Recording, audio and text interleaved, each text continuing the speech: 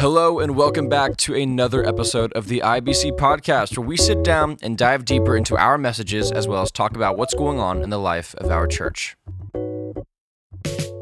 Welcome back, everyone, to this week's edition of the IBC podcast, the number one podcast on Apple Music, Spotify, LimeWire, MySpace. I keep saying that, but I don't think they have podcasts. How are you, Jeff? I'm good. I'm a little cold today. Man, I love it, though. I like this cold weather. I don't want to go much colder than this, because this is like as cold as it can get before you just don't go outside anymore. That's exactly right. So I agree with that. All right, top three. Because we're going into the holiday season, what are your top three favorite holidays? So in no particular order, Thanksgiving is a top favorite for a couple of reasons. One, food. Two, family. And three, it's just a really good time to watch a lot of football. And so, and it's also always falls during rifle deer hunting season, so that always helps because I get extra time off to do that. So I would say those, that one. I'd say Christmas is another. I think Christmas time, just in general, there's it obviously celebrating the birth of Jesus, but then just a different spirit is in the air, generosity, kindness, kind of all display themselves. And then finally, I know I probably should say Easter, and Easter is fun, but I actually am a big fan of New Year's Day not because of New Year's Eve, but because New Year's Day is just kind of the closing of the holiday season. There's typically really good football on in and around New Year's Day, and so that's also something that I enjoy there too. So, yeah. That's good. Mm-hmm. That's good. When we get closer to Christmas, I'll give you my spiel about why I think we should move Christmas back a year. But not a year, a month, sorry. Move it back a month. Okay. But, yeah, I was like, move it back a year. I don't know yeah. how you do that. But I guess we do that every year. I don't know.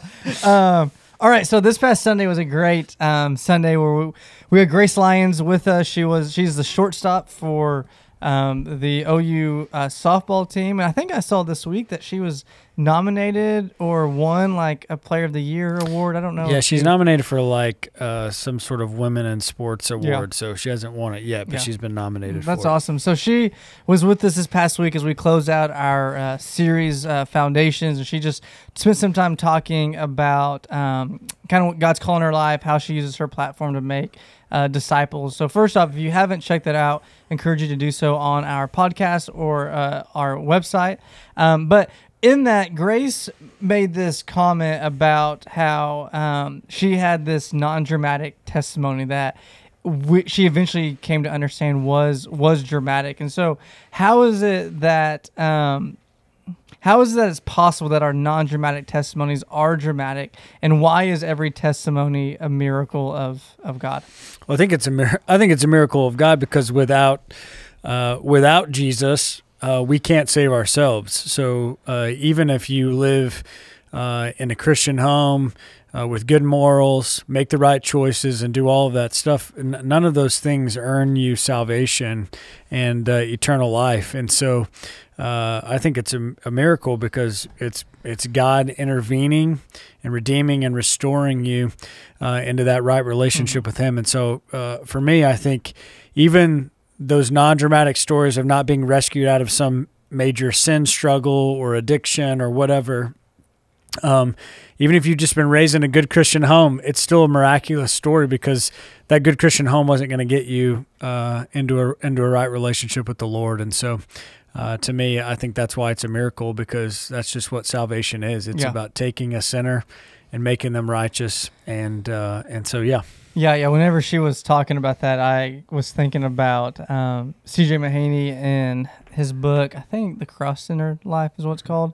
Just makes a comment about how Christ saves every one of us from a lifestyle of sexual morality and drug addiction and other sins, because when he saves us from ever even doing those things, right? Yep. So you spent some time talking about God's call in our lives to make disciples. And so one thing that got me thinking is why does God choose us to make disciples, right? Like, why doesn't God just do something where he just shouts from the heavens and he reveals himself and people get saved? Like, why does he invite us and use us to partner with him in the disciple-making process? That's a great question. In fact, I would just like to say that I wish he would just do that. It'd make life a lot easier, make things more simple. I mean, we might not have jobs, but right. it would be okay. That's exactly right. So I would say that I think the reason why he chooses to use us is just because I think you can go back even to the relationship within the Trinity and the roles and that they play as God the Father, God the Son, God the Holy Spirit, how he established Adam and Eve in the garden and that relationship with them.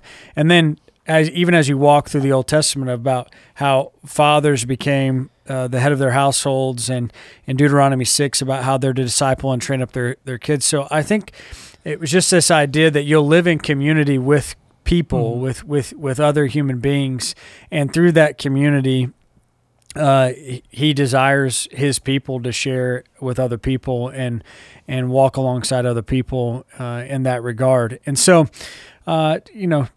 why he chooses to use us when he doesn't have to, that's a great question, other than the fact that, like, this is a part of that created plan that he had, that he knew was going to come into existence, is that he would use people to continue to advance the gospel and through relationships. And so I think that's what, I think that's a short answer to probably a much deeper question that we could dive into. Yeah, that's good. So as we're talking about making disciples, we look at this Great Commission, and Jesus tells us, go make disciples of all nations.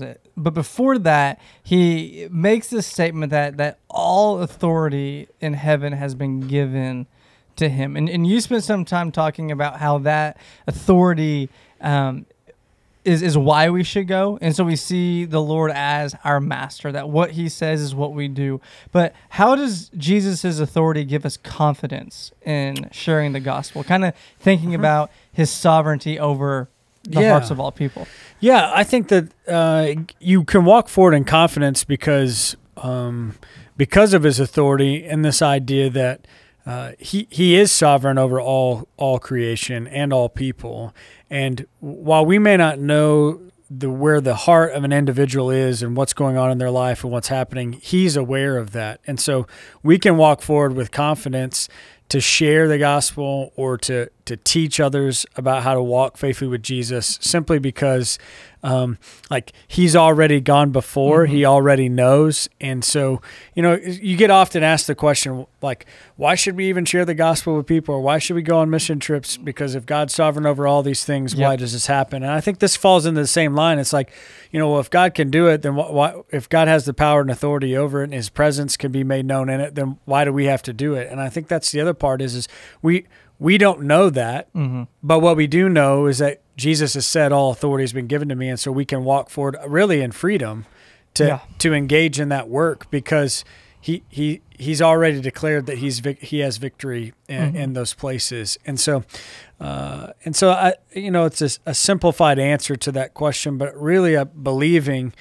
that his power is on display gives us confidence to keep moving forward, because that's how he's designed it to be. Yeah, that's good. Yeah, the great missionary William Carey talks about how God's sovereignty is what gave him the encouragement and the confidence to actually go, because depending on where we stand when it comes to the issues of God's sovereignty, free will, all that stuff.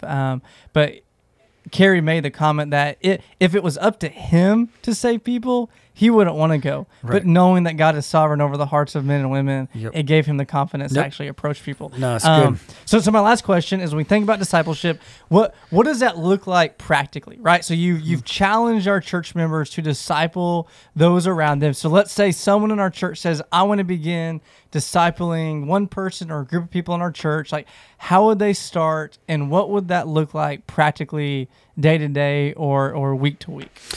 Yeah, so discipleship's a very broad word with different ideas, and I would encourage this, that discipleship is best lived out in relationships where depth can be achieved in the relationship.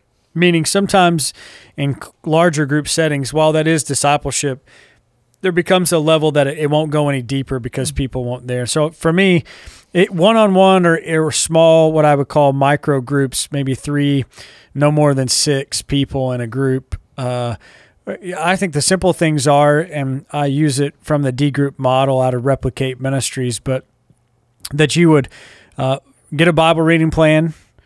You'd use some sort of journal method to take notes from your Bible reading plan. You'd work to memorize scripture, that you'll pray together, ask accountability questions, and then have an evangelistic conversation. And the way that this fleshes itself out is when I meet together with these individuals, we're going to talk about what God's words spoke to us about, and our journal entry guides that conversation and discussion. We're going to work on memorizing scripture together. We're going to share prayer requests and pray for each other. We're going to ask the accountability questions to sharpen each other. Those accountability questions kind of coming out of a biblical background, not just, how'd you use your time this week, but more, specific questions helping you in your walk with the Lord. And then that evangelistic conversation is who are you sharing the gospel with? Who are you praying for to be saved? And how are you kind of living out missionally your life? And so, that's whether you do that one-on-one or you do that in a group setting, those are pretty basic tenets of the faith, spiritual disciplines. And if you're working on those things, I think that's where places that conversation going to come out of that, where deeper discipleship can happen. Like, hey, I'm dealing with this situation with my family at home, and I don't know how to respond to it. Well, if those things are guiding and directing you, you begin to pray for those things. You begin to talk about how God's word applies to those things, and can move forward that way. Yeah, that's good. And it's not like you have to be the one who is leading everything. Yep. Sure, there are areas in my own life where I feel like I'm deeper spiritual than someone else, but then they're going to be deeper in other areas. It's not that I have it all together, but together we walk with the Lord. And I think that's something that people often, if I could go back and add this to the sermon, I probably would. It would be that as long as you're one step ahead of somebody in some aspect of the faith, and you start pouring into somebody else, there's gonna be things about their life that disciple you in the same process. It's not you being the discipler, and you don't have to be discipled yourself. And I think that's the joy of discipleship relationships, and that they allow you to kind of sharpen each other in that regard. Yeah, that's good. So, looking to the future, we're starting a new series this Sunday. So kind of share a little bit about what this new series is going to look like. Yeah, so this series will kind of fall in line with Foundations a little bit, in the fact that we're going to be talking about belief and behavior. Paul's writing to Titus, who is he's left there in Crete to help establish the unfinished business, which basically was they probably didn't get this church structure set up.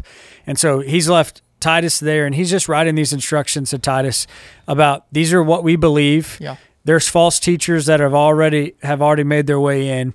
And so here's the instructions for church leadership. Here's the instructions for how various groups in the church interact. And here's instructions for how the believers are to live in the world. And so, we'll talk this first week, kind of introductory, but then also hit on those qualifications of the church leaders, which I think is important. And then we'll start moving through that. So again, it'll be a very practical book. It's about how our doctrinal beliefs drive our behavior, Yeah. which is the title of the message, Titus, or the title of the series, Titus, Belief and Behavior. Yeah, that's awesome. So encourage you all to check that out this Sunday. Be here for one of our services, 8:30, 9:45, and 11. And then also don't forget, this Sunday night from 4 to 6 p.m. is the Fall Festival here on campus at Emmanuel. During the Fall Festival, we'll have food, we'll have games, other activities for families to enjoy. And the best part is everything is completely free. So we'd love for you to come check that out. Spend your Sunday morning and Sunday late afternoon with us. We hope you have a great week, and we will see you this Sunday for worship.